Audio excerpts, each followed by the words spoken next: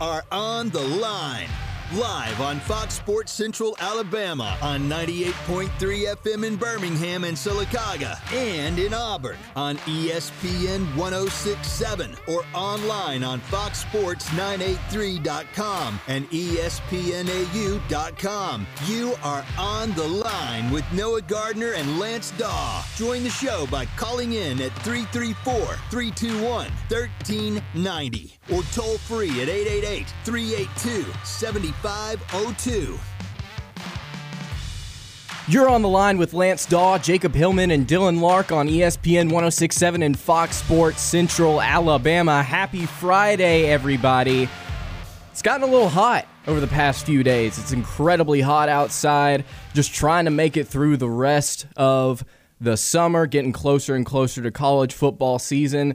Jacob, how you doing today, my man? Well, as you mentioned, like you said, it's getting hot. It was a mild summer up until about last week, and now it's like 105 degrees out there. Yeah, it has definitely ramped up over the past few days for sure. But Dylan? That's Alabama for you. Doing all right. My last day in the studio for the year. That's right. That's right. Wrapping up his last day in the studio. Guys, if you're an Auburn fan out there, you might have been a little disgruntled watching the NBA draft last night. JT Thor and Sharife Cooper did eventually get picked. They fell out of the first round. JT Thor was the first guy to go. I believe it was 37th overall to the Charlotte Hornets. Sharife Cooper, 48th overall to Jacob Hillman's Atlanta Hawks. I want to talk about JT Thor first for a little bit. A guy that was coming out of high school, incredibly young, came to the college basketball scene, should have been a senior in high school, played at Auburn, was incredibly raw, but showed a lot of talent and promise. Eventually goes to the Combine, has a really good showing there. Draft stock seemed to rise maybe into the late first round. Of course, that did not happen. He was picked in the second round to the Hornets. But my question to you guys is, did JT Thor actually go too low, or is this where we should have expected him to fall this entire time? This is probably exactly where he should have fallen. I know we had the hype built up around his wingspan and his Combine, but this is probably about where he was going to fall the whole time. When he first came out, the thought was second round and maybe early second round, and that's exactly where he landed. So I think it's a good spot for him as well. Charlotte Hornets with LaMelo Ball and Miles Bridges, Mason Plumlee, they've got a good core there in Charlotte, but I think this landing spot is about right for him.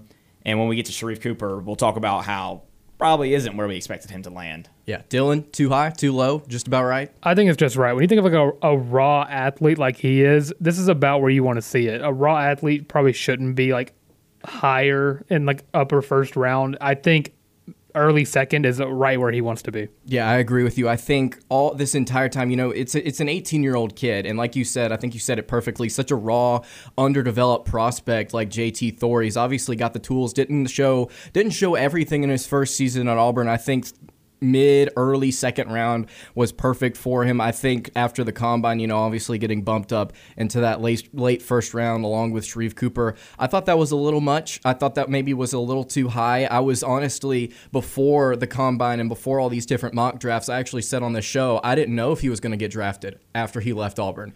And I'm just incredibly excited for the kid. Like you said, I think he goes really well with the Hornets with LaMelo Ball. I think he's going to be able to show in the NBA something that we talked a little bit about on yesterday's show, that three-point shooting stroke. He's got fantastic form for a kid that's 6'8", 6'9". I think he went perfectly there. But let's talk about Sharife Cooper for a second. Did he go too low, Jacob? How excited are you, by the way, for him to be on the Hawks? Well, perfect. He went perfect for me. I'm excited to have him on the Atlanta Hawks. But yes, he went much lower than everyone expected.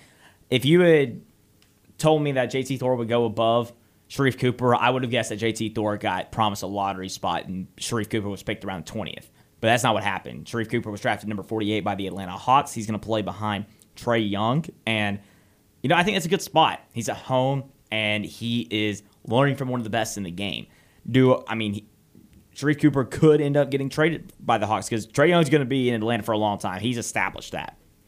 And I don't think Trae Young is going to be a career backup. I know that I think Jay Billis mentioned that him being a good backup. I think that he has the ability to be a starter in the NBA whenever he learns to play against guys much bigger than him. So I think 48 is a little bit low for his upside, but, I'm happy that he's on the Atlanta Hawks. Dylan? He dropped way too low. Because watching the draft, I was starting to get a little bored because, you start seeing all these players that they talk about like Sharife Cooper. Like a Cam Thomas went over him. But they talk about, oh, yeah, here's a point guard that goes like 10 spots above Sharife who does exactly what Sharife does. I have to question if there's any outside factors to why he dropped so low. Maybe it's size. Maybe what happened while he was at Auburn, why he only played for 12 games. It's the question for me. I think there are a lot of external factors that went into Sharife Cooper dropping so low. I think one of them was the fact that he was only able to play 12 games at Auburn. It was something that I said whenever he was leaving the program, whenever he announced that he was going to the NBA draft. I said that I thought he didn't have enough time to show what he was really capable of at Auburn. I thought he should have maybe come back for another season simply to see if he could develop his three-point shot a little bit better. But now, obviously, going to the NBA, we're going to see if the Atlanta Hawks can help him with that. And I think that was also another concern, was that three-point shooting. He had a strong display at the Combine. He managed to quiet some of his critics, but he's got to be able to get that clip up from 22.5%. Your point guard should not be shooting 22.5% from three. If he can get it up to like 35%, I think he's going to be fantastic. For his first year in the NBA, though, I think he is going to be a really nice backup to Trae Young. They have very, very similar games. Both guards are fantastic finishers at the rim. Both of them understand how to draw contact. Both of them understand how to get to the free throw line. Their ball handling and their court vision are both exceptional. Again, the only downside to Cooper's game, though, is that he can't shoot. He hasn't formed that outside shot yet. So he also might struggle defensively because his size. You mentioned that, Jacob. He's going to need to add some range to his offensive game if he wants to try to either steal some minutes from Trae Young or if he wants to become that starting point guard in the NBA, probably on another team if they decide to trade him down the line. So I think he did go just a little too low. I would have been accepting of it had he gone late first round. That's kind of where I thought in my mind that he would go. Honestly, I don't know if I've said this on the show before. I don't know if I've been this harsh, but I never thought that he was a lottery pick simply because of his shooting. Also does not seem to have the clutch gene. Of course, 12 games isn't enough sample size to really tell whether or not he does, but in the moments that he got, he was not able to execute as well. But I think he did go a little too low, and you know what? That's okay. Auburn.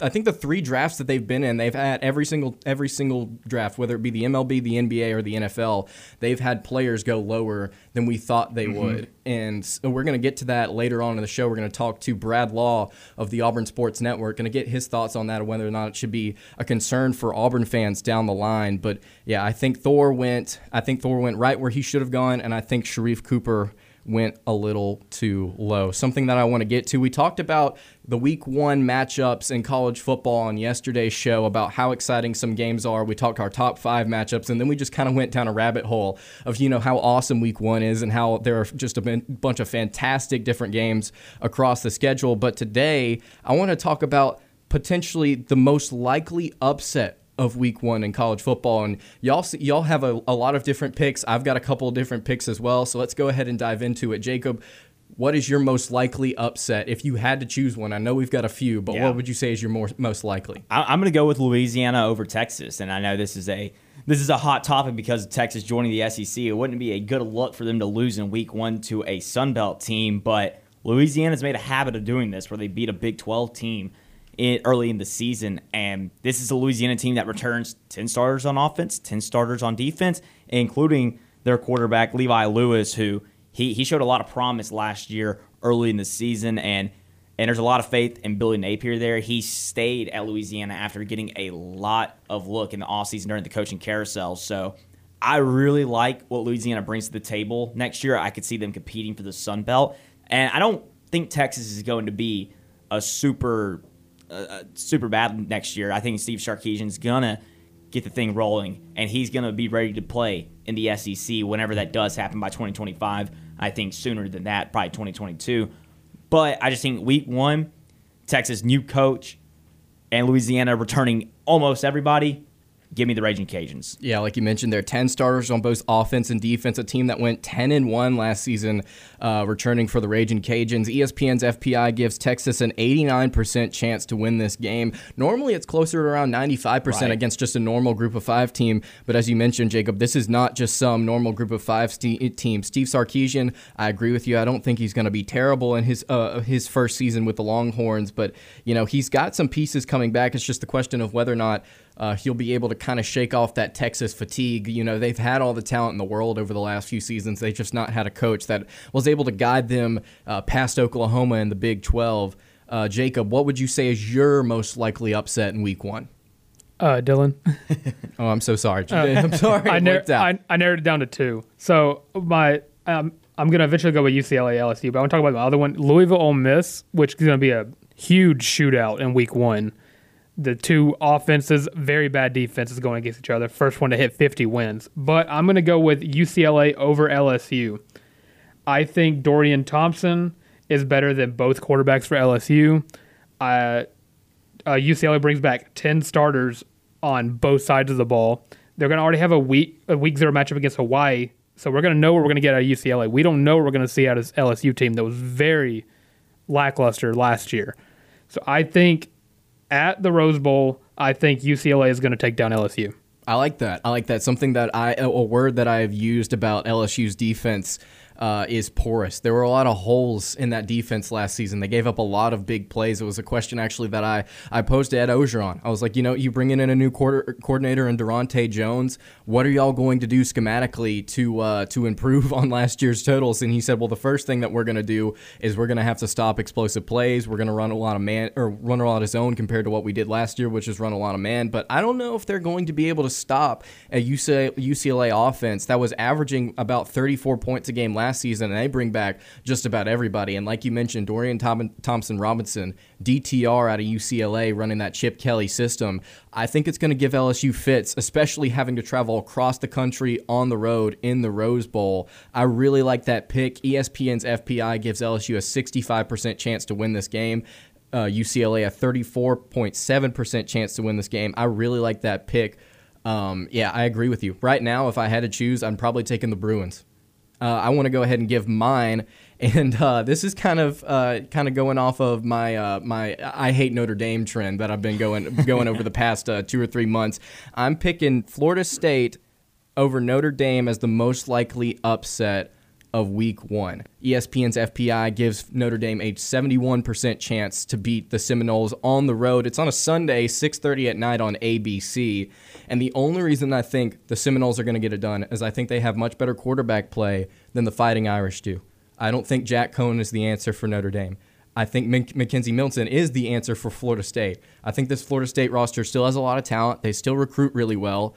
And Notre Dame is going to be, I would say, somewhere around the top 15 to open the season. And I think it's truly going to be an upset. I think it's going to shock some people. We talked about, betting the lines just a couple of, it might have been a week or so ago. And we talked about the fact that Notre Dame is favored by 9.5 right now in this game, weeks before the season starts. And I think that's just a little too much. I would probably take the Seminoles to cover. I think Florida State could potentially win this game outright. And again, it comes down to quarterback play for me. I mean, yeah, for sure. Especially Notre Dame coming off a year where they were so highly touted. They made it to the college football playoff, but then obviously didn't do much as they usually do in the college football playoff. And Florida State, I feel like it's about time for them to figure something out and do something good because they haven't done that in the last several years. So I think that's a good pick. I'm not sure I'm going to go as far as to pick Florida State to win, but that 9.5-point line is a little too large for me. It is just a little too large. Of course, you look at the numbers that Florida State put up last year, though.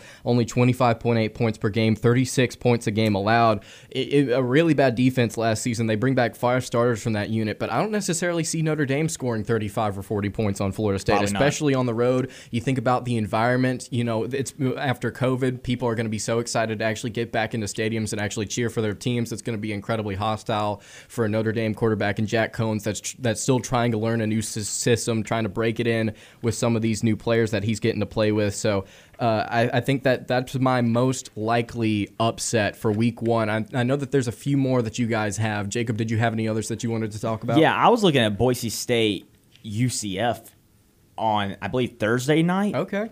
And, yeah, it's on Thursday night at 6 o'clock on ESPN. UCF's favored by 4. It's at UCF, but I don't know. I just feel like they might come out a little sluggish. I think UCF's going to be fine this year. I expect them to go 10-2, but if we're looking at most likely upsets, Boise State, they've been in this position before. Now, of course, they don't have Brian Hartz anymore as he's here at Auburn, but these players, they know what it's like to be in this position, to go to a hostile environment, and the program knows what it's like too. So, I don't know. I think that Boise State might be a good team next year, and they could get it done in week 1 against UCF on that Thursday night. You think that UCF defense holds them back at all? Yeah, I think they do, and I think that's why Boise State will have a chance in that game. 33.2 points per game allowed by UCF last season.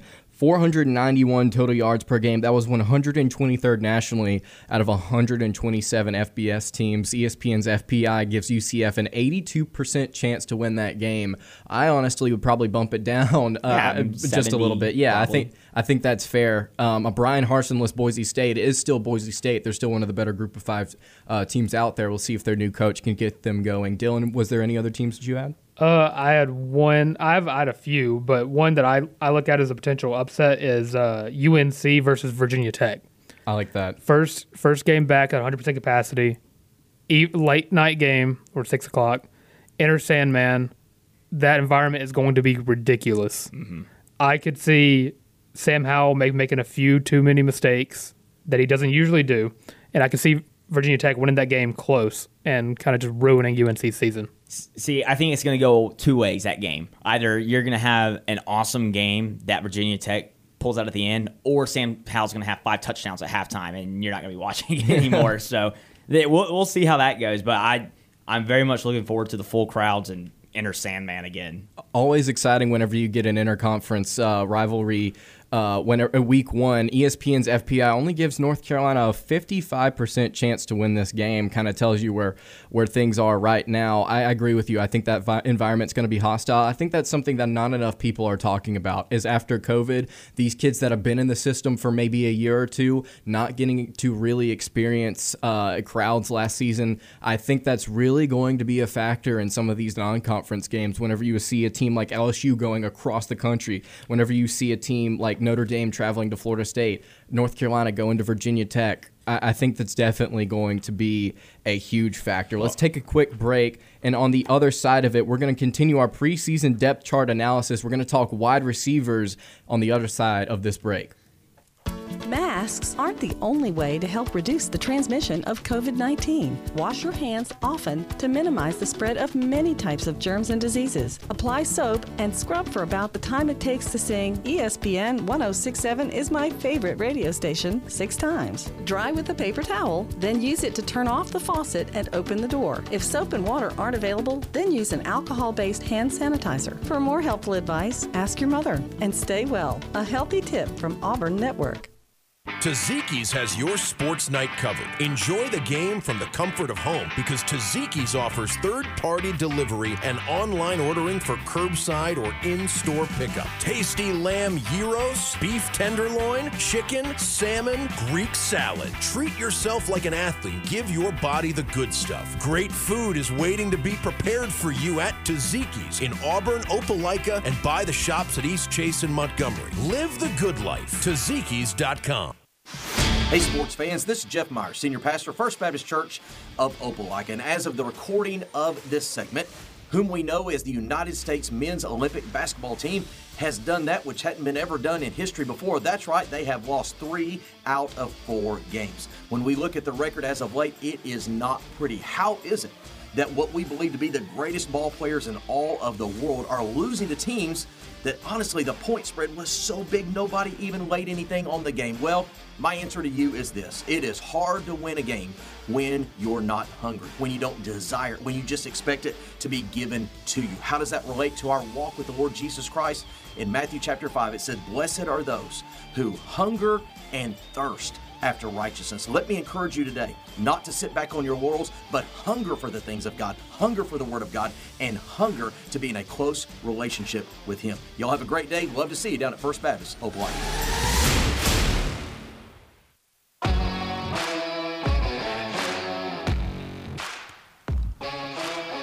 We teased it before going to break.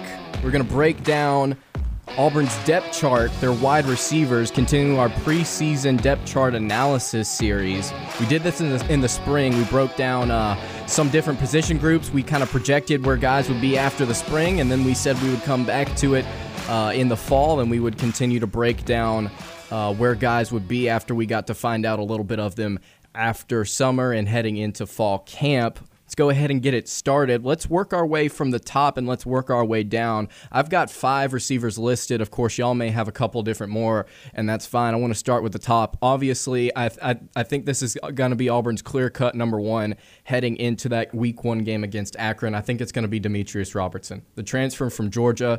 He's been used all over the place throughout his collegiate career. He's versatile. He's fast. He's going to bolster this receiving core that lacks depth and experience. You look at his numbers last season, only 110 yards with Georgia, a season high, 45 yards receiving against Mississippi State, was a freshman All-American at Cal. He's been all over the place. He's had injuries, former 5-star, number 1 overall receiver in the country. Now that he's healthy, I think Auburn's going to be able to use him in a lot of different ways, and I think that's going to give defenses problems, especially in the first month of the season. It feels like he's the guy you can shoe in as a starter for the receiver core. He's got the speed, he's got the experience, and he's a guy you can rely on because, like you said, he's played everywhere.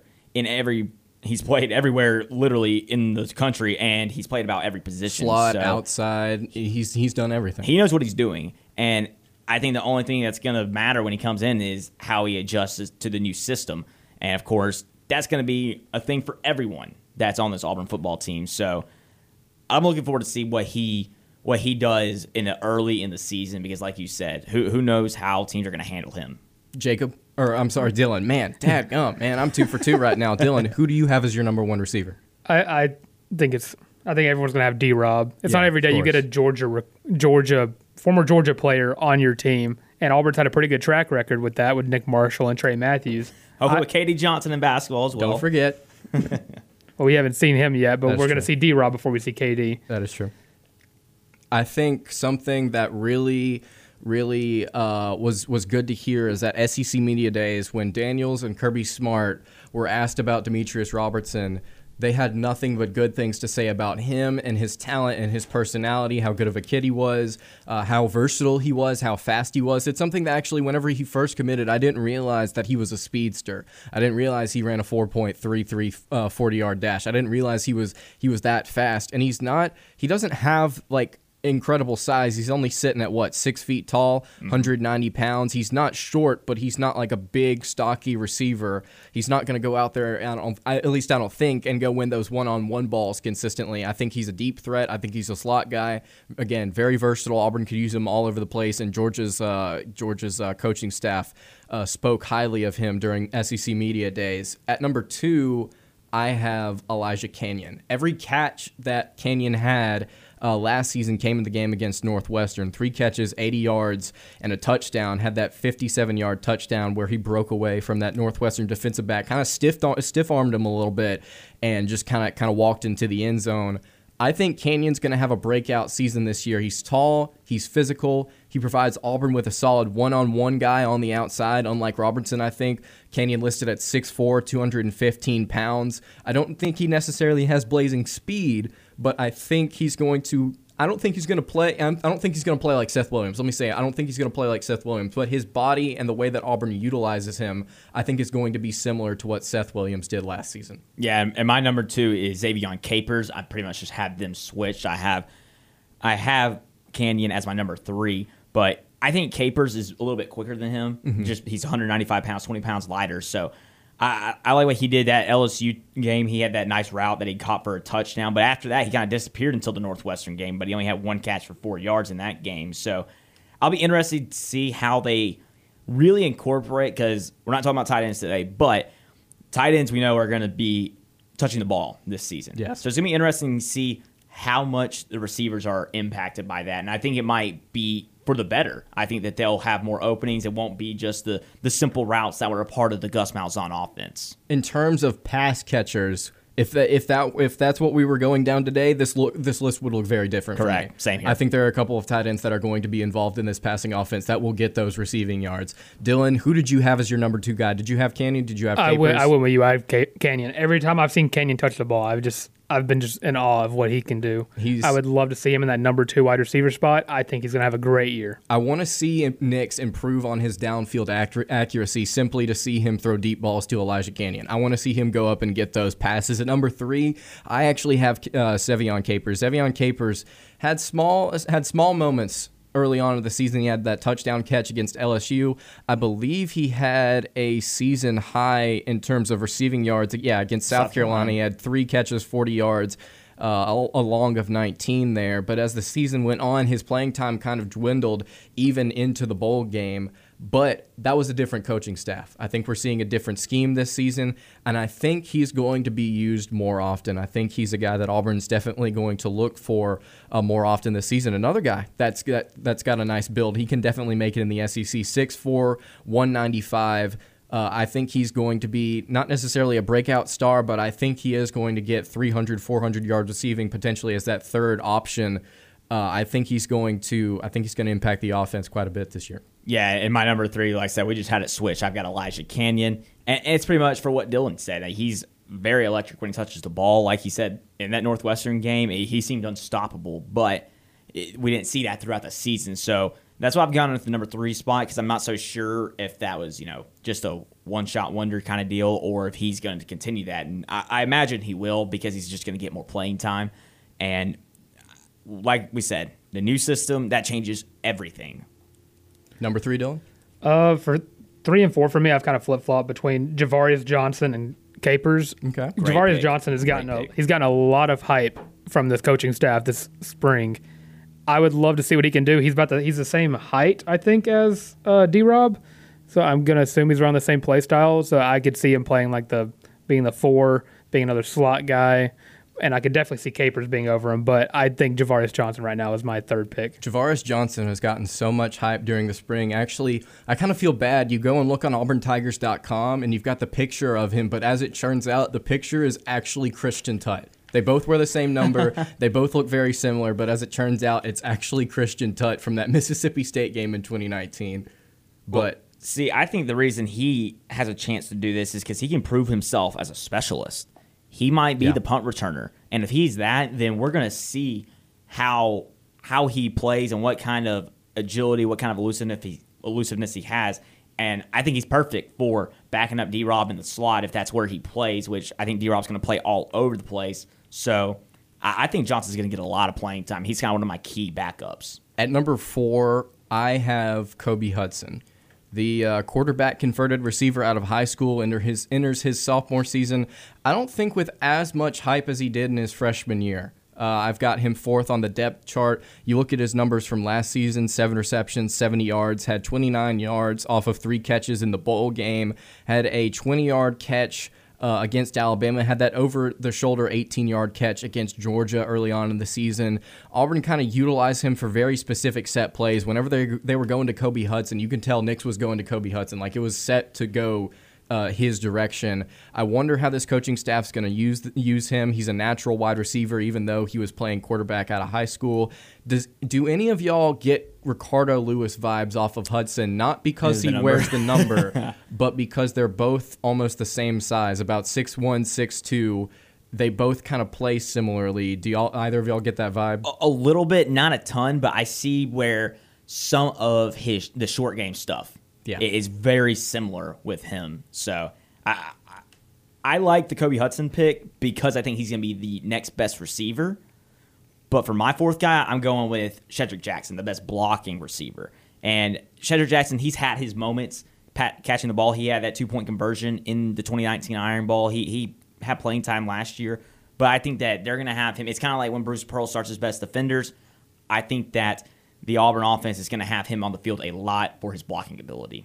Dylan, number 4. My 4th is, as I said earlier, Xavion Capers. I really like his size. I like his route running ability. I think he's the same height as Elijah Canyon, so he's probably going to be another outside guy. I really like those two mixed on the same field together. And then I have Shedrick Jackson as my fourth. I think he's a great blocker. Let's see if he can get him more involved in the passing game. On the other side of this break, we'll talk to Brad Law of the Auburn Sports Network, get his thoughts on the SEC expansion, JT Thor, Sharife Cooper, all that good stuff. On the other side of this break, you're listening to On the Line.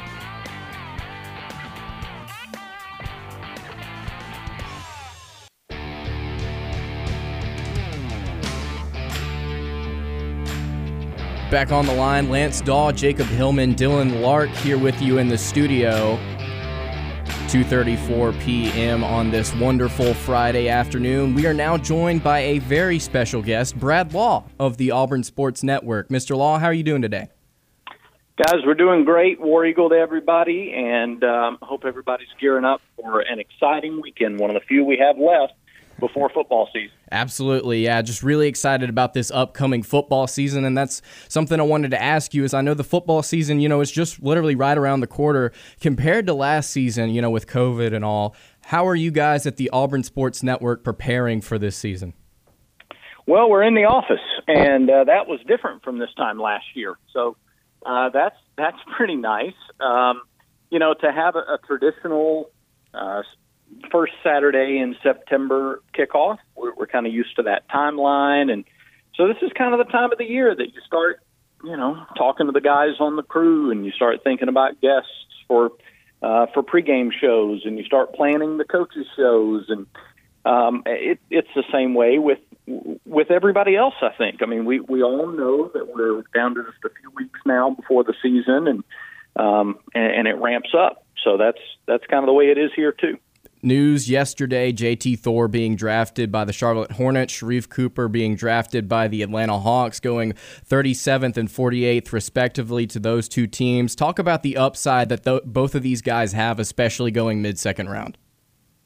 Yeah, especially with their placement in the draft. I think most people expected both guys to go earlier, to go a little bit sooner, and so I think you'll see the Hornets and the Hawks years from now talk about the value that they were able to get for those guys in the second round. JT, with his length, with his savvy, he's a very smart basketball player, and his athleticism, as he adds muscle to his frame and as he gets accustomed to the physicality in the NBA game, I think his ceiling is tremendously high. He's got a really good shot from distance. He is a strong defender. He can get low to defend, so he stays balanced really well. And love the upside on JT. And we know Sharife, and I think he goes higher. He goes earlier in the draft if he's a little taller, and if his 3-point numbers are better a year ago. So I think that'll be the focus. He'll work a little bit on his defense. He'll work on his 3-point shot. Can't work on his height. That is what it is, but we saw how well he can create, and especially with Atlanta, with Trae Young, and the ability to come in and kind of work alongside him, develop under Trae Young or alongside Trae Young, they can do similar things from the perspective of creating and getting to the basket on the dribble, getting opportunities for other guys, and I think that's where he really shines. What does it say about Bruce Pearl and the program he's built here at Auburn when he has 3 straight NBA draft picks, and this year he had 2 after Chuma Okeke and Isaac Okoro were both drafted in the first round? They're not first-round draft picks, but it's still a big thing to say, hey, we went from the bottom to having 2 NBA draft picks this year. Yeah, I mean, there's no question. And kind of every year there's that new precedent, right? Isaac Okoro, who's just, I guess, second-team all-rookie in the NBA after his first year, and they're looking for big things out of him. You saw Chuma really come on strong the second half of this season. They love him in Orlando, what he's going to do there. I think what it says is that Bruce Pearl obviously is a talent evaluator. He is also a talent developer, and now you've seen that. His first couple of years, you saw the young talent infusion. If you think about it like the sea level, right, or the tide at the beach kind of getting higher as the day goes on, you see that talent level start to improve, and you have younger guys.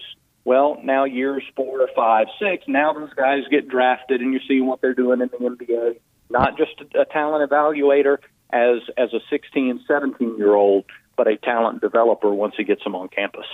Both in the NFL and the NBA draft this year, Auburn players fell further than they were mocked to be selected. Is there a reason why they fell, and is this something that Auburn fans should be worried about?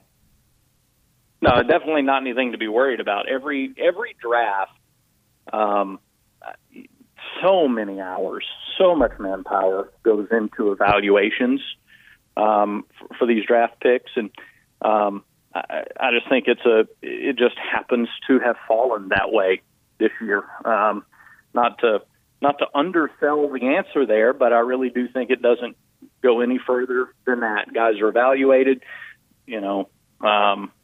and teams make their selections. You can go back through and look at the first round of the NBA draft last night, and there are a handful of guys who, in all of the material leading up to the draft, certain players were talked about as, well, there's no way this guy's a first-round talent. All it takes is one team.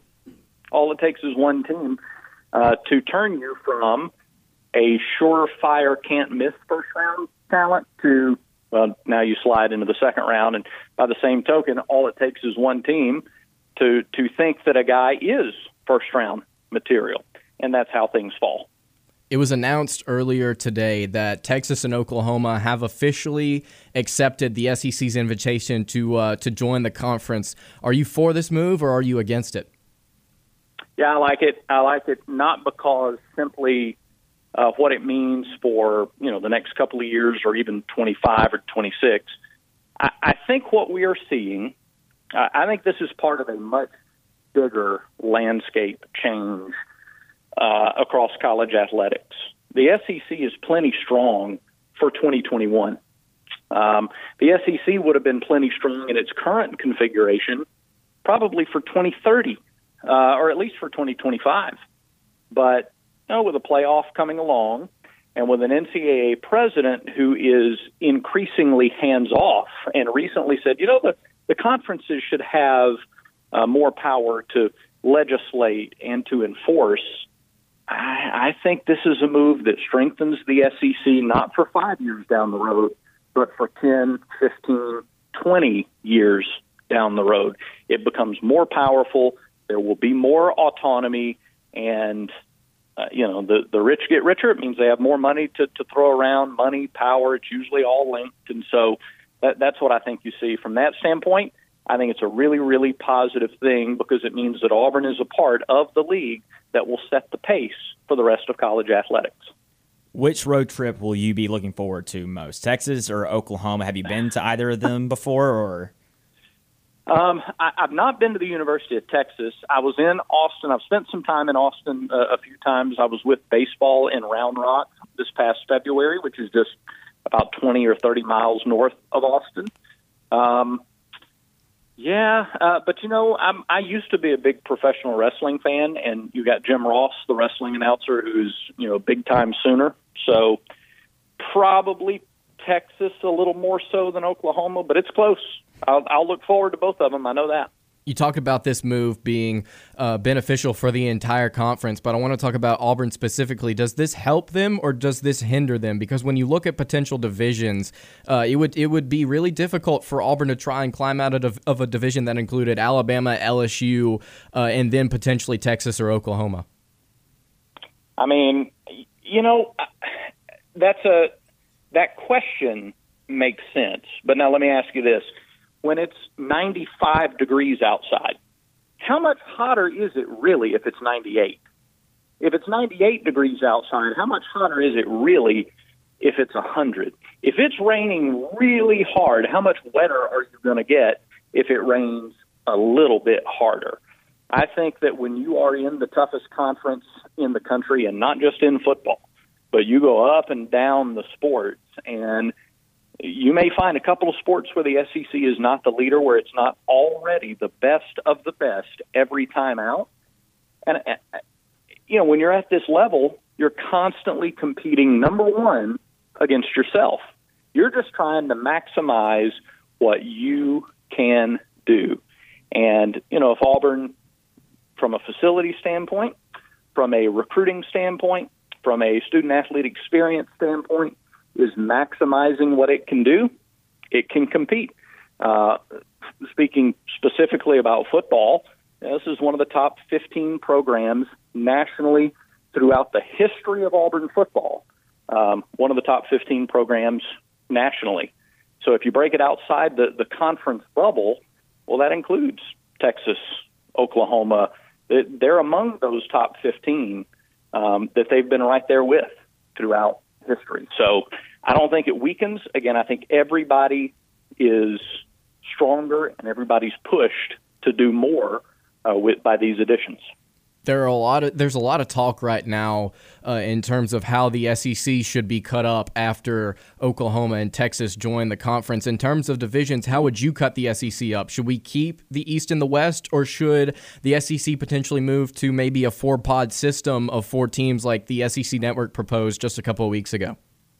Well, to do that, and I think that's coming eventually, but I don't know that it happens with 16. I think if you go to 18 or if you go to 20, or 24 or something like that, that's where I think the pods make a little more sense. And I understand where it comes from. We're trying to play every other team a little closer together, where student athletes have the opportunity to play everybody in the league over a 4-year period of time. I think, though, if you stay at 16, what I would do is simply put Texas and Oklahoma in the West, move Missouri to the West, and then bring both Auburn and Alabama over to the East.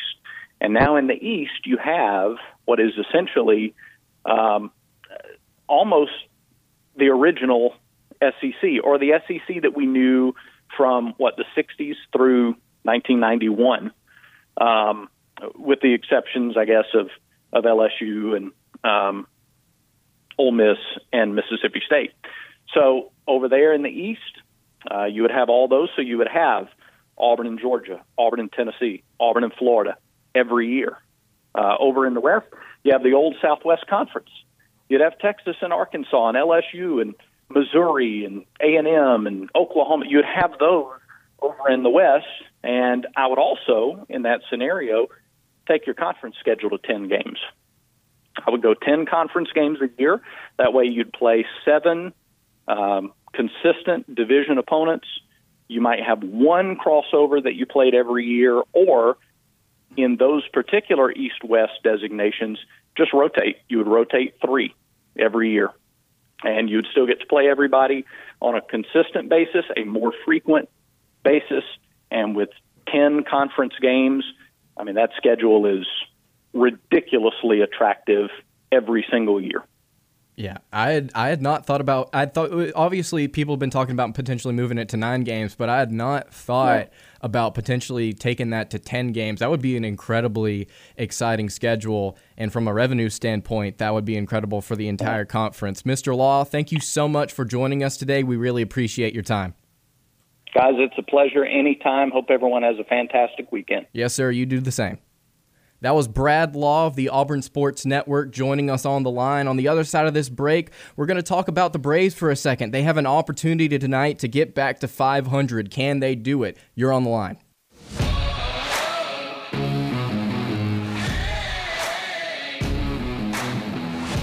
Wrapping up hour number 1 of On the Line, Lance Dawe, Jacob Hillman, Dylan Larck here in the studio with you. Really appreciate Brad Law of the Auburn Sports Network taking some time to call in and give his thoughts on all the things that are happening around the Auburn athletics programs. Really appreciate that. Want to talk a little bit about the Atlanta Braves here for a second. They've kind of been waffling back and forth between 500 throughout the entire season. They lost Acuna just a few weeks ago. They've still been battling, trying to get back to that point where they're sitting at 500.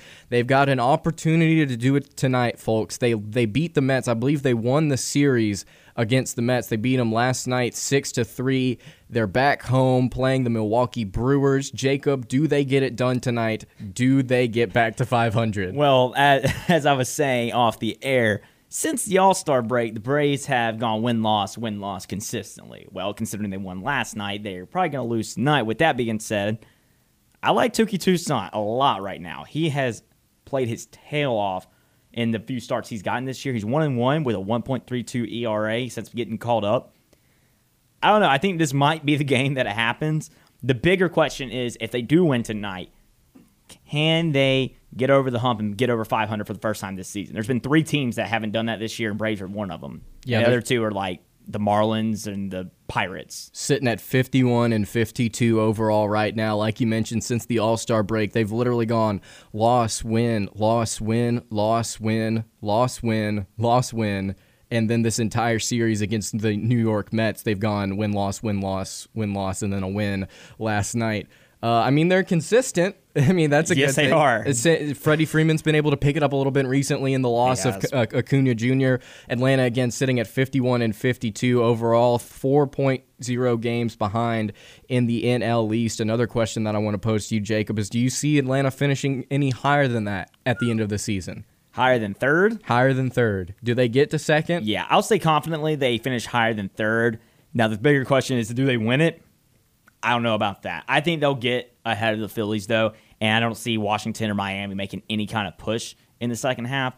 So it's between the Braves and the Phillies, and, of course, you're not going to make a wild card spot being second in the division. So it's all about winning the division to get into the playoffs, especially in the NL, with the NL West being such a tough division with the Giants, Dodgers, and Padres. So I'll say confidently, yes, the Braves finish second in the NL East. Now, if you're asking me if they're going to win, I don't know. I think it depends on the health of Jacob deGrom. If he stays healthy the rest of the year I think he's out right now, but whenever he gets back, if he stays healthy, I think it's over. Talk to me about some of the things that Atlanta does well, and they're going to have to do in order to get to that second spot. Obviously, they lose Acuna, but Freddie Freeman picking it up a little bit in his absence. What is the bullpen doing right now in order to kind of get this program back on track? Well, the issue is the bullpen, and I was hoping that the Braves would try to make a move in the bullpen, but today they made moves that they needed to. They went out and got outfielders and Adam Duvall, as well as Eddie Rosario from the Indians. But like I said, it's all about the bullpen because the starting pitching has been pretty decent this year. You got Max Fried, you got Ian Anderson, who's injured right now, but Drew Smyly and Charlie Morton, after they had horrendous starts to the season, they have really come together and figured it out. Huascar Ynoa, he started the year off well. He's going to be back from injury soon. And then you've got Kyle Muller. He got called up earlier this year, along with Tuki Toussaint, who've had several great outings. So starting pitching, great. As you asked about the bullpen, I don't know. I think it's a lot of decision-making. I mean, you shouldn't be bringing – A.J. Minter got designated for assignment a few weeks ago after his last stint. But whenever you're bringing guys in like Minter who have not been successful, and it's a one-run game, you're leading by 1 run or you're tied or you're down by 1 run, that's just not the decisions you need to be making. You need to be bringing in your best guys like a Luke Jackson or a Chris Martin. Those are the guys you want to be bringing in instead of the A.J. Minters. You know what I love about the Atlanta bullpen? I'm not a huge baseball guy, but I went to a game on the 3rd this month against the Marlins. It was that 1-0 game that they had, and they brought in, I believe it was like somewhere like after the 5th inning, it was just a different pitcher every single, like next inning it would be Luke Jackson, next inning it would be Chris Martin. I realized, wait, they've got a Chris Martin from Coldplay, and they've got a Will Smith, the actor, in their bullpen. Got some fantastic names in that bullpen. Something that I wanted to also touch on before we head out out of this first hour is Brad Law mentioned 10 potential conference games in the SEC instead of doing 9. I think that is a really interesting topic. What are y'all guys' thoughts? Just completely cutting out 2 non-conference games, 10 conference games. Think about how much revenue that would be. It's the first time I've heard someone seriously say it. I've heard people mention it, but I've heard, the SEC's been very, very anti going to 9 games. So I think it's very possible they go from, we're not going to do 9 games, so we'll do 10 games. But I don't know. I want to keep the non-conference games. I do like having one of the easy opponents along with, it would work out well. You would play a group of 5 or FCS along with probably a Power 5 non-con. But, that's just an absolute gauntlet if you do that. But, of course, when we get to 18 or 20 teams, yeah, you got to do it. That's what I was thinking is the more that the SEC expands, and we don't know if they're going to expand past Texas or Oklahoma. We've heard rumblings about potentially Michigan and Ohio State or Florida State and Clemson joining the league. They'd have to change the name at that point.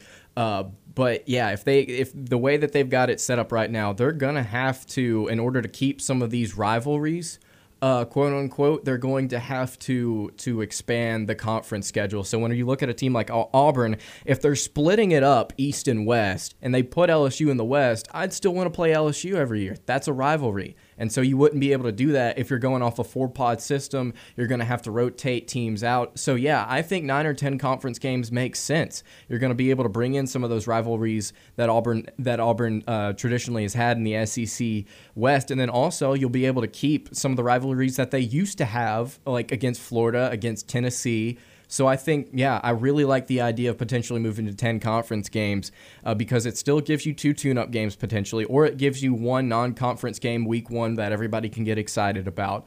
So it's a lot of opportunity to generate revenue because those 2 other games don't really seem to be generating as much as a conference game would.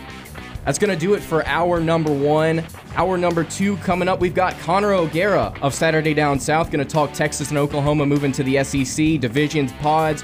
Who does it benefit the most in the SEC? We'll talk all of that on the other side of this break.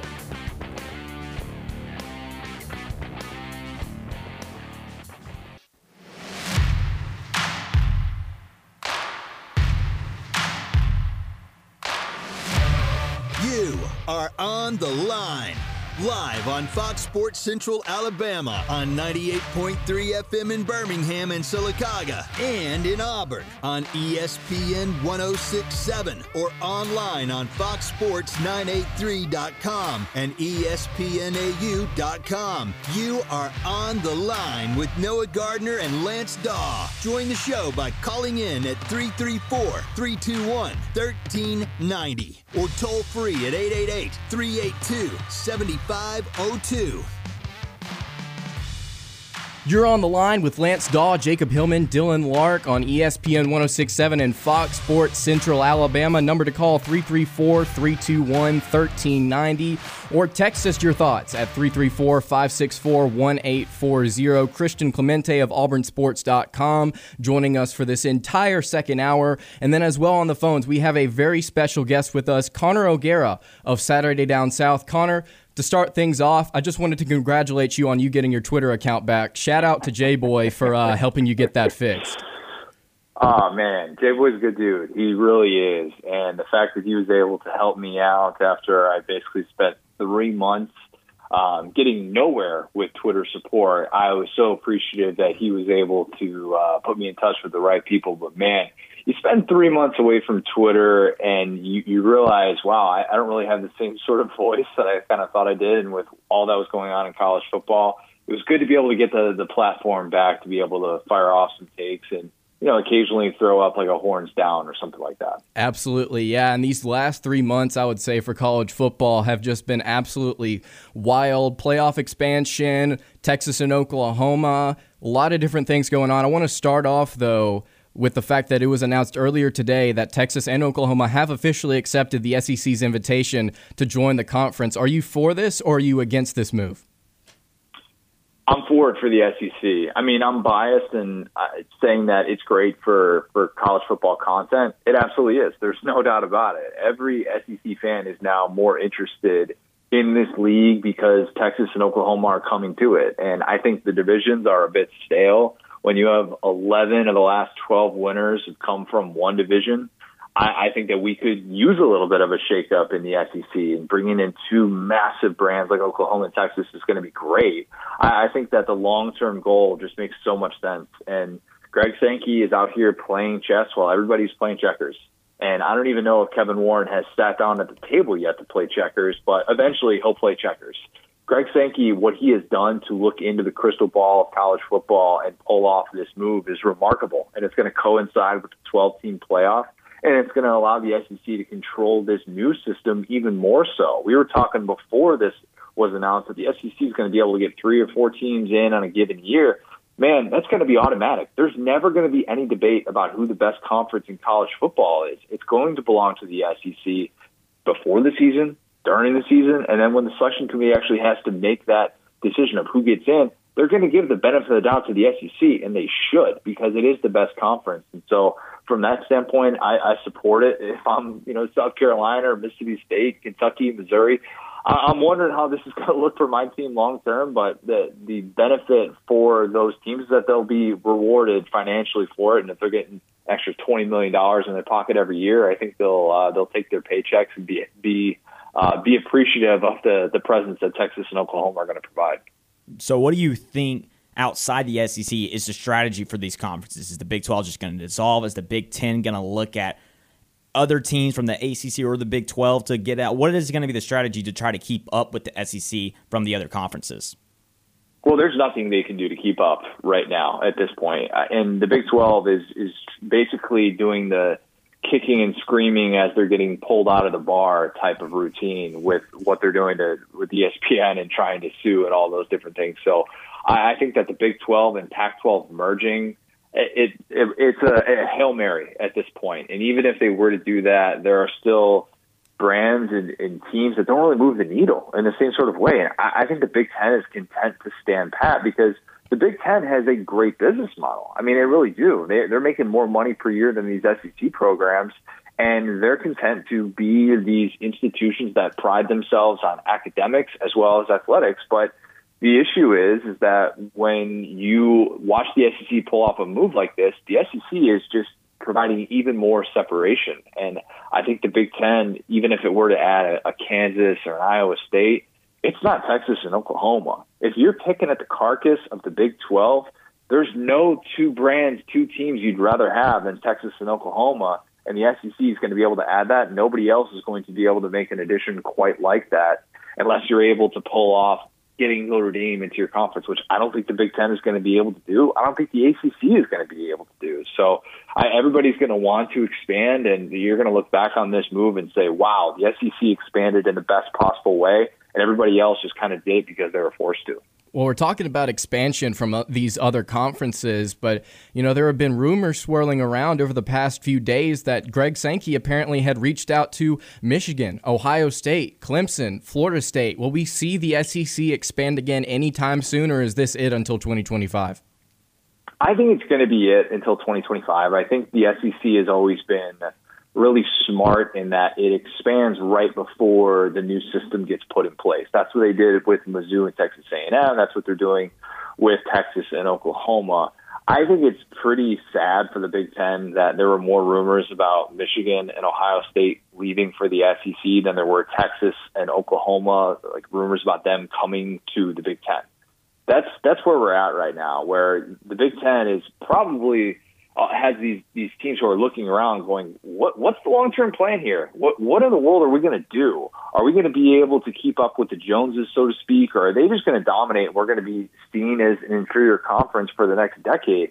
I think that there probably is a long-term plan to want to continue to expand, but I just don't see the SEC adding, 4 or 6 teams that quickly. They haven't done that in the past, but then again, if you had asked me 2 weeks ago, do you think Texas and Oklahoma are going to the SEC, I probably would have laughed you out of the room. Is this a move by the SEC to not necessarily overthrow the NCAA, but kind of move toward a college football world where the NCAA is not needed? I think so. I think that's maybe the long-term play. And Greg Sankey has been pretty vocal about that. And he said at times, he's maybe been a little bit too critical of the NCAA, but it took the pandemic, I think, for the masses to realize just how little power the NCAA has and how the Power Five controls this thing. It's not like the college football playoff is controlled by the NCAA. The NCAA controls the NCAA men's basketball tournament, women's basketball tournament, but they're not controlling the college football playoff. That's a separate entity. And if you can operate in a different world, then you're going to do it. And I think that as we get into the debate about pay for play, which is the next step, then that's the discussion that's going to be had. And if they're going to want to create their own set of rules wherein pay for play is the new standard, then that would make sense. But that's more of a down the road play, and that's something that maybe we'll be talking about being a realistic scenario at the end of the 2020s. I think the question that's been asked the most about this expansion is how the schedule will change and shape out. What do you expect to happen with the schedule? What do you want to happen? Do you want divisions, pods? What do you want? I'm not really as hung up. I prefer probably pods over divisions, but I think the biggest thing is they're going to get to a 9-game conference schedule, and the timing of it is finally going to make sense. The SEC was smart to stick at the 8-game conference schedule. The Big Ten did it because it wanted to incentivize its TV package, and it hurt itself by doing it. In the first 2 years after it switched from the 8-game conference schedule to the 9-game conference schedule, it watched Ohio State get left out of the playoff. And it really was something that set the league back, and they complained about the SEC and ACC not moving to 9 games when they're like, hey, why would we move off this? We get into the playoffs every single year. That's what it's all about. And the Big Ten didn't see that. And so I think that the SEC now, though, will go to the 9-game conference schedule because you can sell it to for the TV package, a deal that's going to be just an astronomical number that the SEC is going to be able to get. And also with the 12-team playoff, there's going to be more margin for error. You can lose 3 or 4 maybe games and get into the playoff, whereas now it's a field that is exclusive to undefeated teams and one-loss teams. And why in the world would you have a 9-game conference schedule when you don't have to? And the selection committee has said 8-game conference schedule is fine. Play your 1 Power 5 non-conference game, and you're good, and you're going to be judged in the same sort of way. So I think that we will see, though, the 9-game conference schedule in the SEC, and it makes more sense now with these teams really loading up. If you look at future non-conference schedules for some of these teams like Georgia, Alabama, Florida, they have already said we're willing to play 11 Power 5 teams in a given year. So we are definitely heading in that direction. I want to step away from expansion talk here for a second. I want people here in Auburn to hear your thoughts on Bo Nix. You put out an article recently on your 5 biggest gripes with the 2021 preseason All-SEC teams, and Bo Nix being 3rd team was your number 1 complaint. I don't want you to hold back at all. I want the listeners to hear this. But why was that your number 1 complaint with the preseason teams? Well, it's good that at least people aren't saying that Bo Nix is in the top 5 for the Heisman discussion, which people were saying coming into last year. Not going to name names on that or anything, but Bo Nix has yet to be a decent SEC quarterback. He's been an average SEC quarterback at best. The home road splits are just staggering. He is a bad quarterback on the road. He is a benchable quarterback on the road. You can look at his 105 quarterback rating on the road. He has just been a shell of himself in those situations, and I think he has too many bad habits that 2 years in, yes, he has more experience than any SEC quarterback, and I think that's why he got the benefit of the doubt this year, because it's really lacking when you look at the quarterbacks in the SEC. There was only 3 quarterbacks at SEC Media Days. All 3 of them, by the way, got all SEC consideration. So I think that Bo Nix has just struggled to find that consistency. And who knows how it's going to be in Mike Bobo's offense. I have my doubts about it because I have some things that I wish I could go play Bo Nix's career back and watch what it would have looked like if he had been able to wait a year and maybe develop under Malik Willis, who has turned out to be the better college quarterback. And I think that Bo Nix just does too many things, whether it's fading to his right, like the shortstop who can never just set his feet and make that throw on time to first base. You know, I think that he just is a quarterback that has really struggled to establish that basic foundation. And I think that TJ Finley is in a good position to potentially take over that job by the middle of the season. And I think we'll look back and say Bo Nix was not worthy of being a preseason All-SEC quarterback. You mentioned Bo Nix's road woes. Do you think the Penn State and LSU games on the road will kind of tell the story of how the season will go for Bo Nix in Auburn? Yeah. If he responds to that, I'll tip my cap. And I'll say he's really grown because with the exception of probably Alabama, nobody in college football has a more difficult first half of the schedule than Auburn does. If you look at that road trip to Penn State and then you start SEC play with LSU and Georgia, that's brutal, man. We're going to find out how good you are, how much you've improved.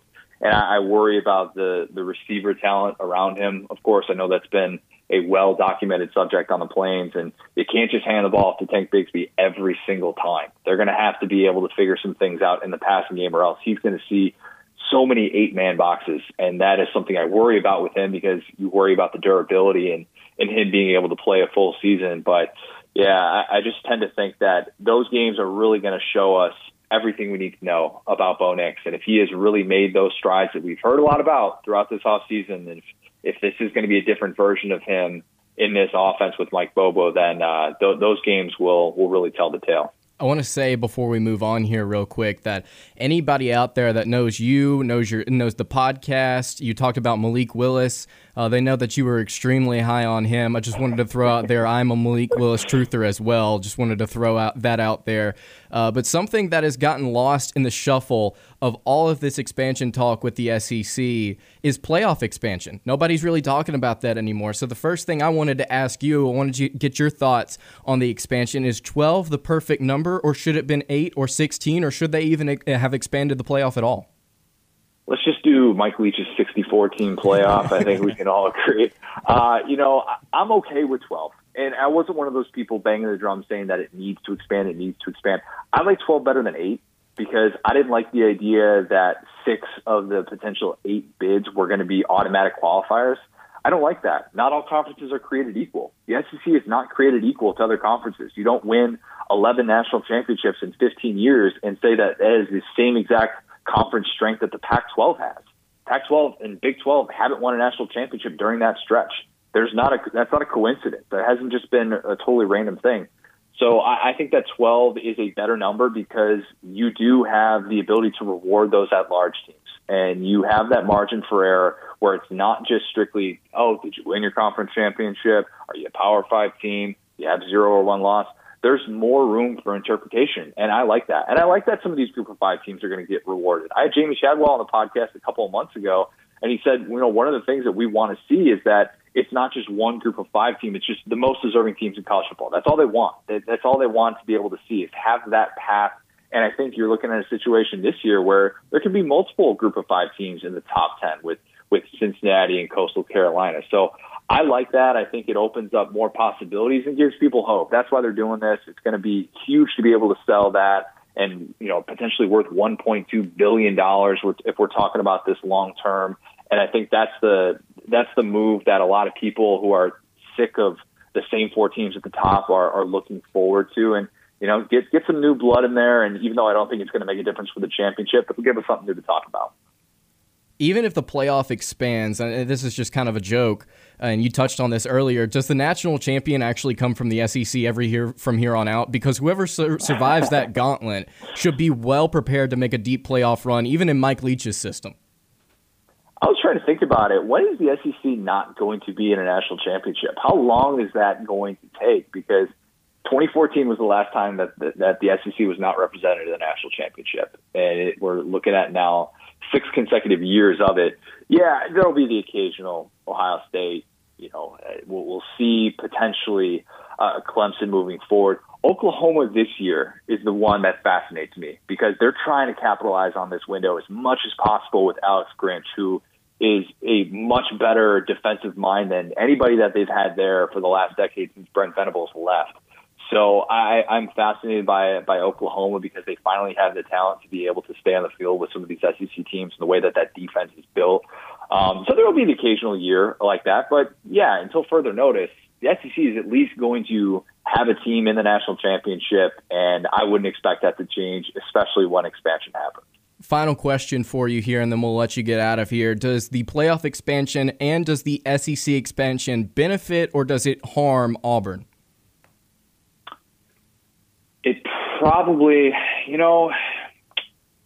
they're a tough team to figure out. They really are. Because year one, the Harsin era, I don't want to assume a floor, and we've come to know Auburn for the random year in which everything just kind of lines up well, and they have all the pieces in place. They haven't really had the sustained year-to-year success where you're talking about 3 consecutive years as a top 15 team.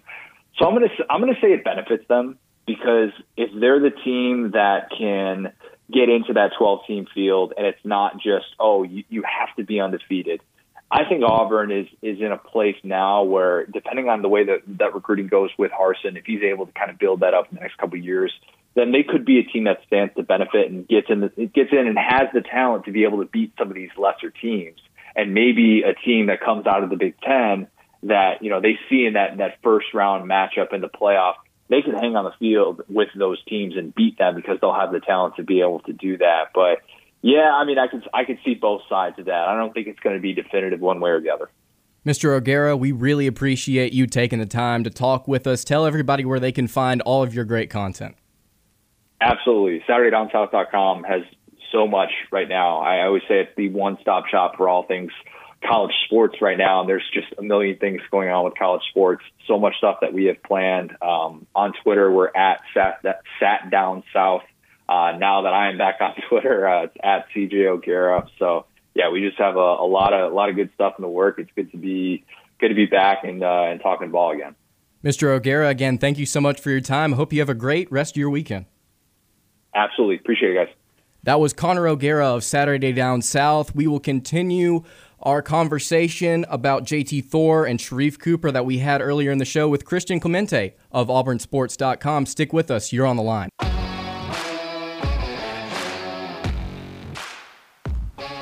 Back on the line, Lance Dawe, Jacob Hillman, Dylan Larck here with you again. If you want to call in, give us your thoughts on the SEC expansion. Give us your thoughts on how many conference games the SEC should play. Call us 334-321-1390 or text us at 334-564-1840. We've got Christian Clemente of AuburnSports.com here with us in the studio. Christian, you're back from your trip from Montana. How was it, man? I am. It was good. You know, it was a little bit of a tough trip because it's a 30-hour drive there, and then obviously you have to work your way back at some point. So that was a little bit of a grind, but I'm happy to be back. Did you stop at a hotel on the way there, or was it just 30 hours and then occasional stops at a gas station or something? Oh no, like that? we split it up. We did 3 10-hour days on the way there, and then on the way back we did 2 15-hour days. So. That is very serious. That's tough. I've never had a drive like that in my entire life, and I can imagine. I mentioned this to you off air. Like on the way somewhere, like you're going to a trip with your friends, like it's always awesome. Like you're always going to have a great time in the car.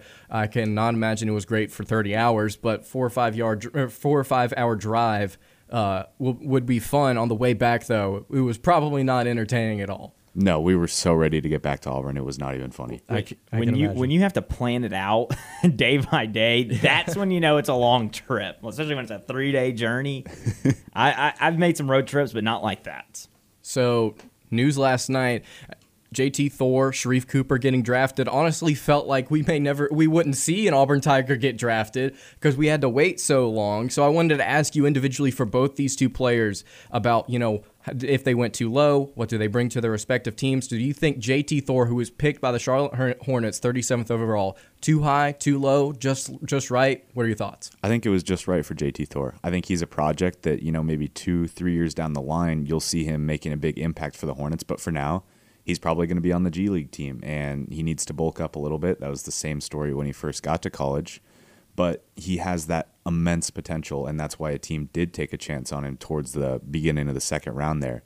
I mean, Bruce Pearl called him his best pro prospect on last year's team, so no dig at Sharife Cooper, but I think JT Thor will be a better NBA player. So I think that was a good pick for the Hornets at that spot. Yeah, I'm really excited. Something that we've talked about for a couple of days now is comparing Sharife Cooper and JT Thor, their three-point shot. That form is there for JT Thor. Like, he definitely has that shooter stroke. It's just getting enough time to actually develop that in the NBA. I think he's going to be an exceptional player. And I can't remember if it was you, Jacob, or if it was Dylan that made the Giannis comparison. Giannis was incredibly skinny, didn't have a lot of weight whenever he came into the league. Imagine if JT Thor's actually able to exercise and get some weight on him. Imagine what he could potentially be down the line, especially if he gets more comfortable handling the ball. I think he's an exceptional prospect at 37th overall. But Sharife Cooper, a guy that was mocked in the lottery just a few months ago to potentially go that high, fell all the way to 48th in the draft. Jacob Hillman's Hawks took him. Really exciting stuff to see Sharife kind of stay in the area. Did he go too high or too low in your mind? I think he might have gone a little bit too low. I think teams got a little concerned by his defense, which can be combined with his size or lack thereof, and then his three-point shooting. But you can develop his three-point shooting. I think his defense can improve because it was a little odd. He looked slow on defense, which is so weird because he's so fast on offense. So I think that's something that you could work on. I think teams just got a little too scared by that, which is a little odd to me. But I think that's a very good situation for Sharife Cooper there. He can potentially be the backup point guard. More likely he'll probably be in the G League or like a third-string point guard for the Hawks this year. But I think even though he did fall, he fell into a good situation with the Hawks at 48. Question to you about his defense. Do you think it was more of an athleticism thing, or do you think it was a desire issue back on defense? I don't think it was necessarily a desire issue. I mean, he played really, really hard. I think I couldn't pinpoint it, what his defensive issues were, because he has one of the quickest first steps in basketball on offense, but then he gets blown by on defense. So I really don't know what the issue is there. Could it have been size impact and that in general for him to fall, like just him playing on offense with the smaller size and on defense as well? I could see that a little bit. I don't know. I think defense is something that Sharife will improve at. It's obviously never going to be the strong suit of his game, but I think he'll get better there, and I think that might have been one of the big concerns for him actually falling in the draft. Sharife Cooper, Trae Young, very similar aspects of their game. Do you see him growing under Trae Young, or do you see Trae Young trying to keep as many minutes as possible from Sharife Cooper? No, I think Trae Young will certainly help him out. Sharife had his introductory press conference today. I hopped in on the Zoom. He said Trae Young was the first player to call him and congratulate him and welcome him to Atlanta. So I think Trae Young will certainly help him out, and Sharife will be able to grow his game with the Hawks. You've been our insider guy for Auburn basketball, been able to witness some of the practices, getting to witness the glory of this national championship winning squad. That is a joke, but you've had some high praise for them. Have you been able to catch any of their other practices, see these guys develop? So I haven't since I got back. They had their last summer practice today. I got to hear about it a little bit. It was kind of the same stuff where Wendell Green's teams keep winning in the scrimmages. So, I bounced back and forth there quite a bit between Wendell Green and Zep Jasper, who should start. At the end of summer, I'm going to lean Wendell Green, but, Zep Jasper brings a lot too. So, there's just so much experience there with Jasper, right? Yeah, the experience and the defense. Pairing him and KD Johnson as a defensive backcourt is pretty unfair. But we'll have to wait and see who ends up winning that battle, but they are done with summer practice for now. I believe they start practices up again a week or two after classes start in August. So. Yeah, I think the most important thing for them is to kind of get that chemistry going. You bring in all those different transfers. You got to be able to get those guys playing with each other, and I think that's something that this coaching staff does exceptionally well.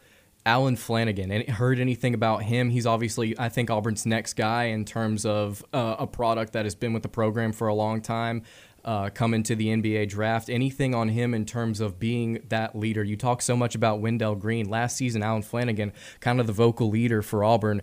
Has he regressed in his role? Is he going back to his role as a small forward, or is he still one of the leaders on this team, do you think? I don't know if he's necessarily one of the leaders on the court because he's just a pretty quiet guy. He'll talk a little bit, but one of the things this coaching staff has really stressed from all the practices that I've been at is they want Alan Flanagan, they want Jalen Williams, they want Devin Cambridge, these returning guys who are all pretty quiet. They want them to talk more. They have the experience in this system. Talk more, teach these new guys a little bit. So they've really been hammering that home. Before I went on vacation, Alan was actually dealing with a little bit of foot tendonitis, but that was nothing major. The last practice I caught before I left on vacation, he was already back, and he was back at practice this morning in the scrimmage. So he's been shining. I think he might not be a vocal leader for this team, but he'll definitely be one of the statistical leaders and one of the best players on this team. Looking ahead to 2022 mock drafts, he's been pretty consistent in the first round already. So. On the other side of this break, we will talk about Damari Alston, Jay Fair, Caden Story, some prospects that have committed to Auburn. Caden Story obviously announcing at a later date. We're going to continue to break down all that stuff with Christian Clemente of auburnsports.com. You're listening to On the Line.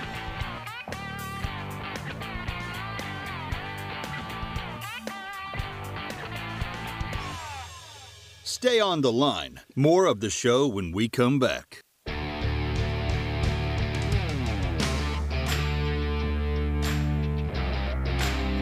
Back on the Line, Lance Dawe, Jacob Hillman, Dylan Larck here with you in the studio, joined by Christian Clemente of auburnsports.com. Said heading into this segment, we would talk a little bit about Auburn's recruits that they've gotten since we've talked to Christian, Damari Alston, Jay Fair, Caden Story. Want to get to a text here real quick, though, from Spectre. Said all games should be SEC games. No more warm-up games. 12-team playoff for the national championship. So he wants an all-conference slate like we had in 2020. Love the take there from Spectre. Thank you so much for texting in. If y'all want to give your thoughts as well, 334-564-1840 is the number to text. 334-321-1390, the number to call. What are y'all's thoughts on potentially 12 SEC games as the entire schedule? Just an absolute gauntlet. A little extreme, but I go back to Brad's take in the first hour when we talked to him. He said 10 teams, which I think is possible. I don't think it'll happen, but I think we're going to get towards that as the years go on. By 2030, I think that could be the norm, is 10-team conference schedules, and then you play one cupcake and one Power 5 opponent. So, I don't know. Imagine what that would look like with Texas and Oklahoma in the SEC. I mean, that would just be an absolute gauntlet. That is 3 teams you're not playing. Yeah, that is an insane gauntlet. Christian, last time we talked, Damari Alston and Jay Fair had not committed. What are your thoughts on those two prospects, and what do they bring to the Tigers in 2022? Yeah, so Jay Fair he's a little small for a wide receiver. Initially, we have him on Rivals listed as a slot guy. I think he's 6 foot, maybe 5'11". Auburn actually likes him on the outside. They like his speed. They like his athleticism to go up and get the ball, and he might just be a 3-star, but Auburn thinks very, very highly of him. As for Damari Alston, I think that's a fantastic pickup for Auburn. He almost kind of fell into the lap of Auburn because some of these bigger schools were recruiting him and ended up looking at other guys. And Auburn was honestly looking at some other guys too, and then Alston became more available than they thought he was, so they jumped on him quickly. I think he's a very, very good running back. He'll make an excellent pairing with Jarquez Hunter in the future, and he's been a great recruiter for Auburn so far too. You've seen him on Twitter. You talked about Caden Story a little bit. He started the hashtag, I think it was Caden to AU. So pairing him and Holden G as those two kind of lead recruiters in this class, recruiting other recruits, I think that's a fantastic pairing. I want to ask you about this running back room potentially in 2022. You lose Sean Shivers. You've got Jarquez Hunter after a year in the system, probably not getting a lot of touches in 2021. How would you rank this running back room? What would your depth chart look like? Would you have Tank Bigsby at the top, obviously? Would you have Damari over Hunter? Would you have Hunter at that number 2 spot? I would probably put Hunter at that number 2. The reviews of him have been very high so far. I think he was a very underrated prospect. He probably should have been a 4-star. I don't really know how he ended up as a 3-star when you're a record-breaking running back in Mississippi. But I would probably put Hunter at number 2 just because he does have that year in the system. But Alston is very good too. I think that'll be, in the future, something to kind of look out for and something fun to follow to see how those carries end up getting split. Caden Story, 4-star prospect. Rivals gives him a 5.8 rating, number 29 at his position in the state, or 29th nationally, 15th at his position in the state. What could he potentially bring to the Auburn on the defensive side of the ball? You talk about the depth that Auburn needs in the trenches right now. Could he be somebody that immediately makes an impact next season? I think he could. I don't know if he necessarily will be. He's a little small for a defensive end. I want to say he's something like 230, 240 maybe, but he's very fast. So he is kind of that edge guy that can come off the line pretty quick. That's an Auburn-UCF battle. He is announcing his decision on Sunday, and he was at Big Cat Weekend. Was it last Sunday? Yeah, he was at Big Cat Weekend. I have my future cast in for Auburn. I believe he will be coming to Auburn, and I think that'll be a big pickup for Auburn in that defensive line. Does anybody at Big Cat Weekend stand out to you in particular? Somebody that Auburn really wanted and seemed to enjoy the weekend? Anybody in particular stand out? So unfortunately, I wasn't there, but I've been able to keep up with it a little bit. Braden Joyner from Auburn High was there. One thing that really stuck out to me, I mean, this guy has offers from pretty much every school in the country, a couple NFL teams. He's a 2023 center, but he doesn't have an Auburn offer. But he did put Auburn in his top 3. He really likes Auburn. So that was a little, not necessarily concerning, but that was a little shocking that Auburn hasn't offered him yet. He said that the coaches just told him they want to see him play in person, so he'll get an offer this fall, I would assume, and Auburn will really pursue him heavily. He does seem interested in Auburn, despite not having an offer yet. Yeah, that is interesting considering, how badly Auburn needs help in the trenches right now on the offensive and defensive side of the football. You look at Auburn's recruiting rankings nationally, still sitting at last in the SEC. 24/7 Sports has them rated as 63rd nationally. Is this a concern for you, or do you think Auburn's going to be able to pick it up over the next couple of months with the addition of the guys that they're also going to get in the transfer portal? Yeah, so Noah has had that traffic light a little bit. I would still keep them at a yellow for me. They are going to pick up, they already got 4-star Damari Alston. I think they'll get 4-star Caden Story. And then Kobe Albert, a safety prospect, is announcing next Wednesday, August 4th. He's also a 4-star, and I also think Auburn will land him. So they should start to bump up in the class a little bit, but the lack of commits that they have so far does have me a little bit concerned for this class still. I don't know if they'll be able to crack the top 20 overall, but like you brought up with the transfer portal, I think they'll hit the portal really hard again this year. so they won't bring as many high school kids in, and the portal kids don't count into that recruiting ranking. So if they crack into the top 20, I think that'll actually be a pretty big win for Auburn based on how many kids I think they'll take. That's what I was going to ask you is, do you think this program can even crack the top 30, not because of the talent that they're bringing in is bad, but because they're just simply not going to have as many recruits as you would normally have in a class, and then like you mentioned, the transfer portal. I think the combination of both of those two things, Auburn will be just fine.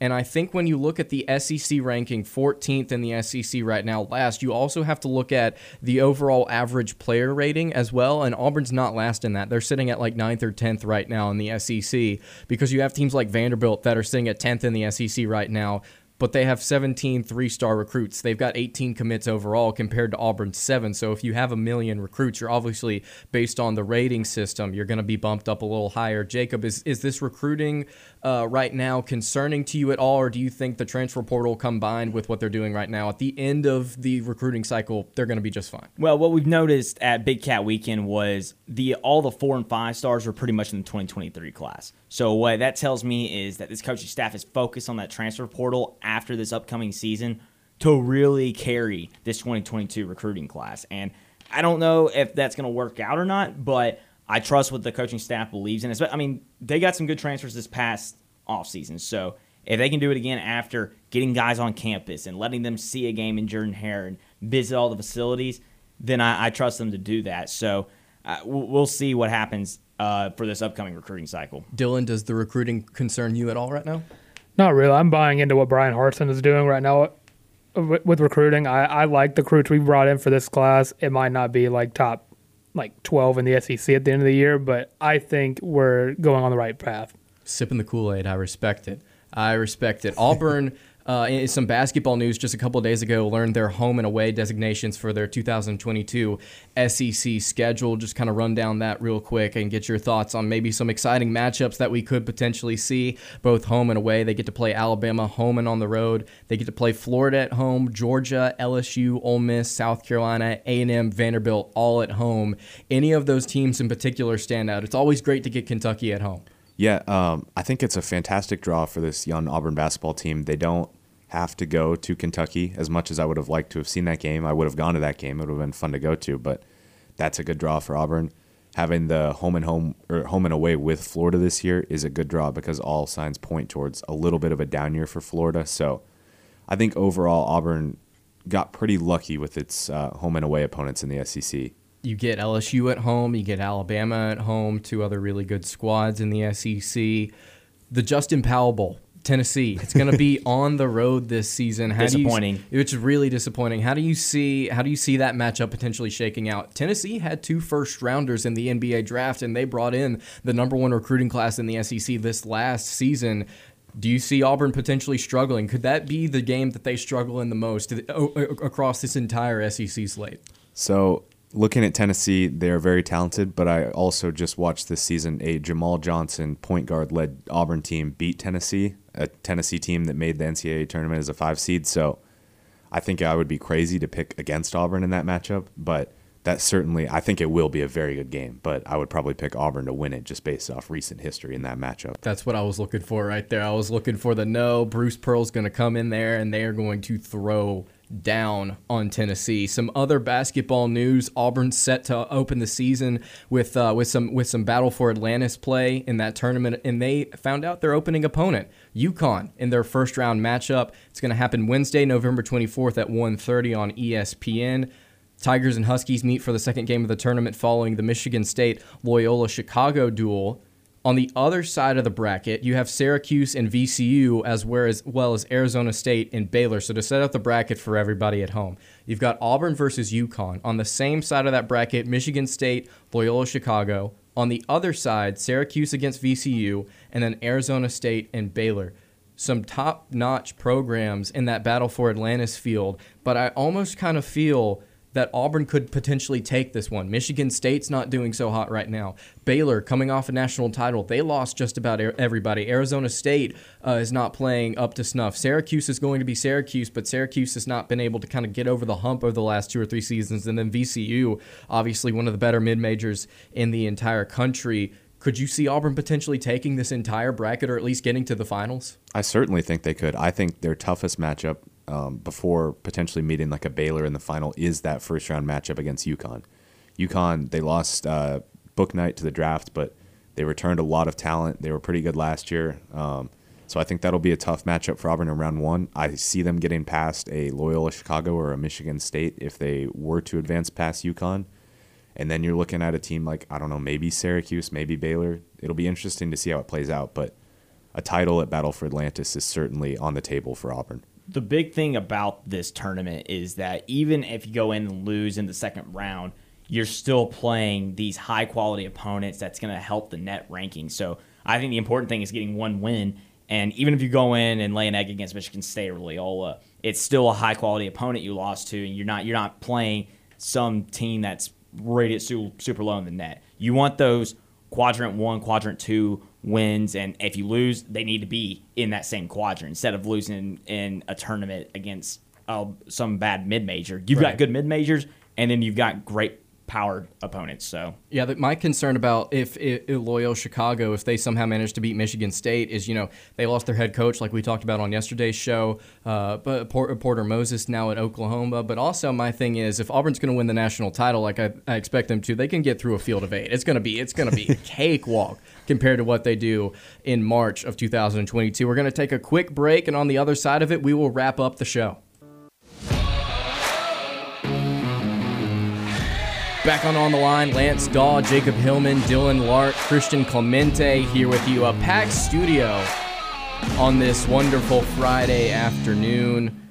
Wanted to wrap up the show talking a little college football, but first, Christian, tell us what y'all got going over on auburnsports.com. Yeah, so over on our message boards, we've been talking about the SEC expansion a little bit, and then as for the stories, we had some draft stuff. I'll have a story from Sharife Cooper's introductory press conference shortly after I get off the air here, and then looking ahead to fall camp starting on Thursday, I believe, August 5th. So we're getting ready for that. And if y'all want to go check out all of that, again, it's auburn.rivals.com, or you can just Google Auburn Sports, and that will come up. Some great content over there. Christian Clemente, Brian Matthews, Brian Stoltz always have fantastic stuff going on over there.